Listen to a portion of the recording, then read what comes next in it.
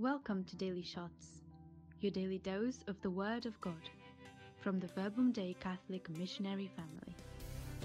Speak my word with your life. Follow me, yes, it's alright. I'm your way, your truth, your life. Oh, speak my word.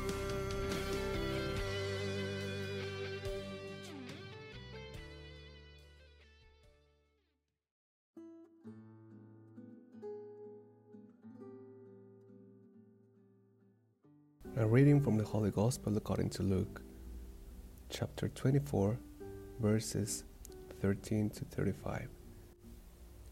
That very day, the first day of the week, two of Jesus' disciples were going to a village 7 miles from Jerusalem called Emmaus, and they were conversing about all the things that had occurred.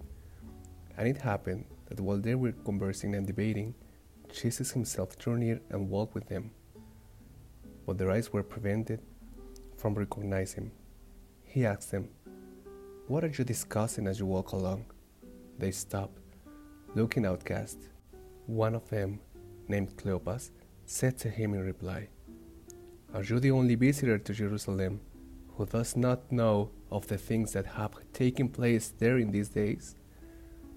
And he replied to them, "What sort of things?" They said to him, "The things that happened to Jesus the Nazarene, who was a prophet mighty in deed and word before God and all the people. Our chief priests and rulers both handed him over to a sentence of death and crucified him, but we were hoping that he would be the one to redeem Israel. And beside all this, it is now the third day since this took place.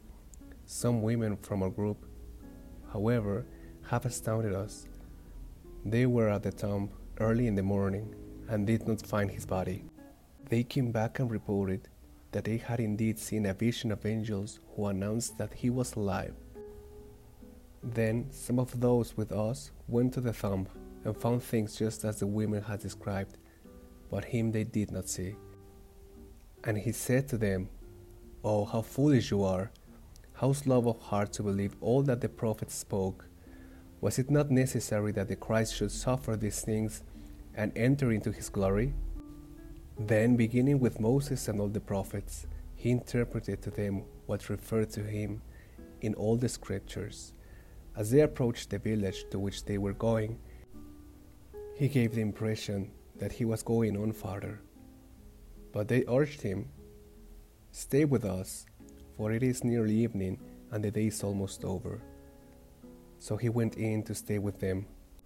And it happened that, while he was with them at table, he took bread, said the blessing, broke it, and gave it to them. With that, their eyes were opened, and they recognized him, but he vanished from their sight. Then they said to each other, 'Were not our hearts burning within us while he spoke to us on the way and opened the scriptures to us?'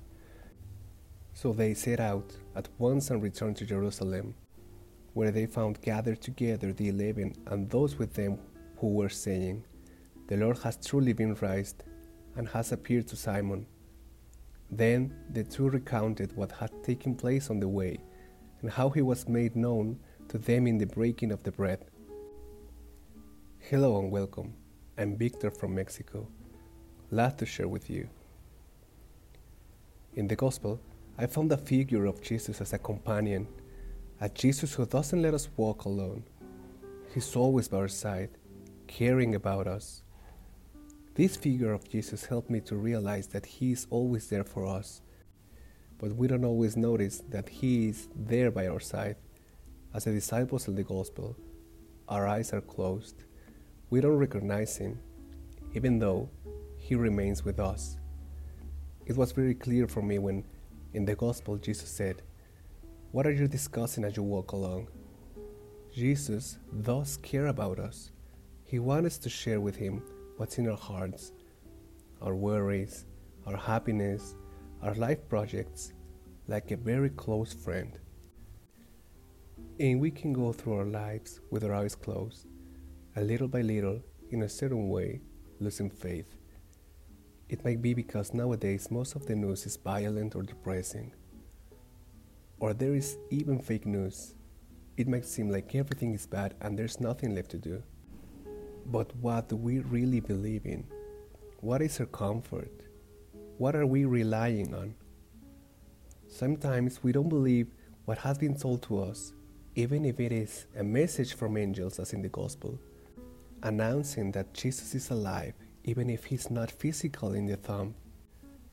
Jesus' love is bigger and stronger than anything, and he cares so much for us when we have lost faith, or when we feel helpless, depressed, or we have too much going on in our lives and we feel overwhelmed. He kindly approaches to us. What are you discussing as you walk along? Let's try to open our eyes, invite Jesus to enter in our place and stay, because he is the only one who can make our hearts burn and rejoice with his presence and his love. Also, let's share our testimony with others that Jesus has truly been raised and he is among us. Glory be to the Father, and to the Son, and to the Holy Spirit, as it was in the beginning, is now, and ever shall be, world without end. Amen.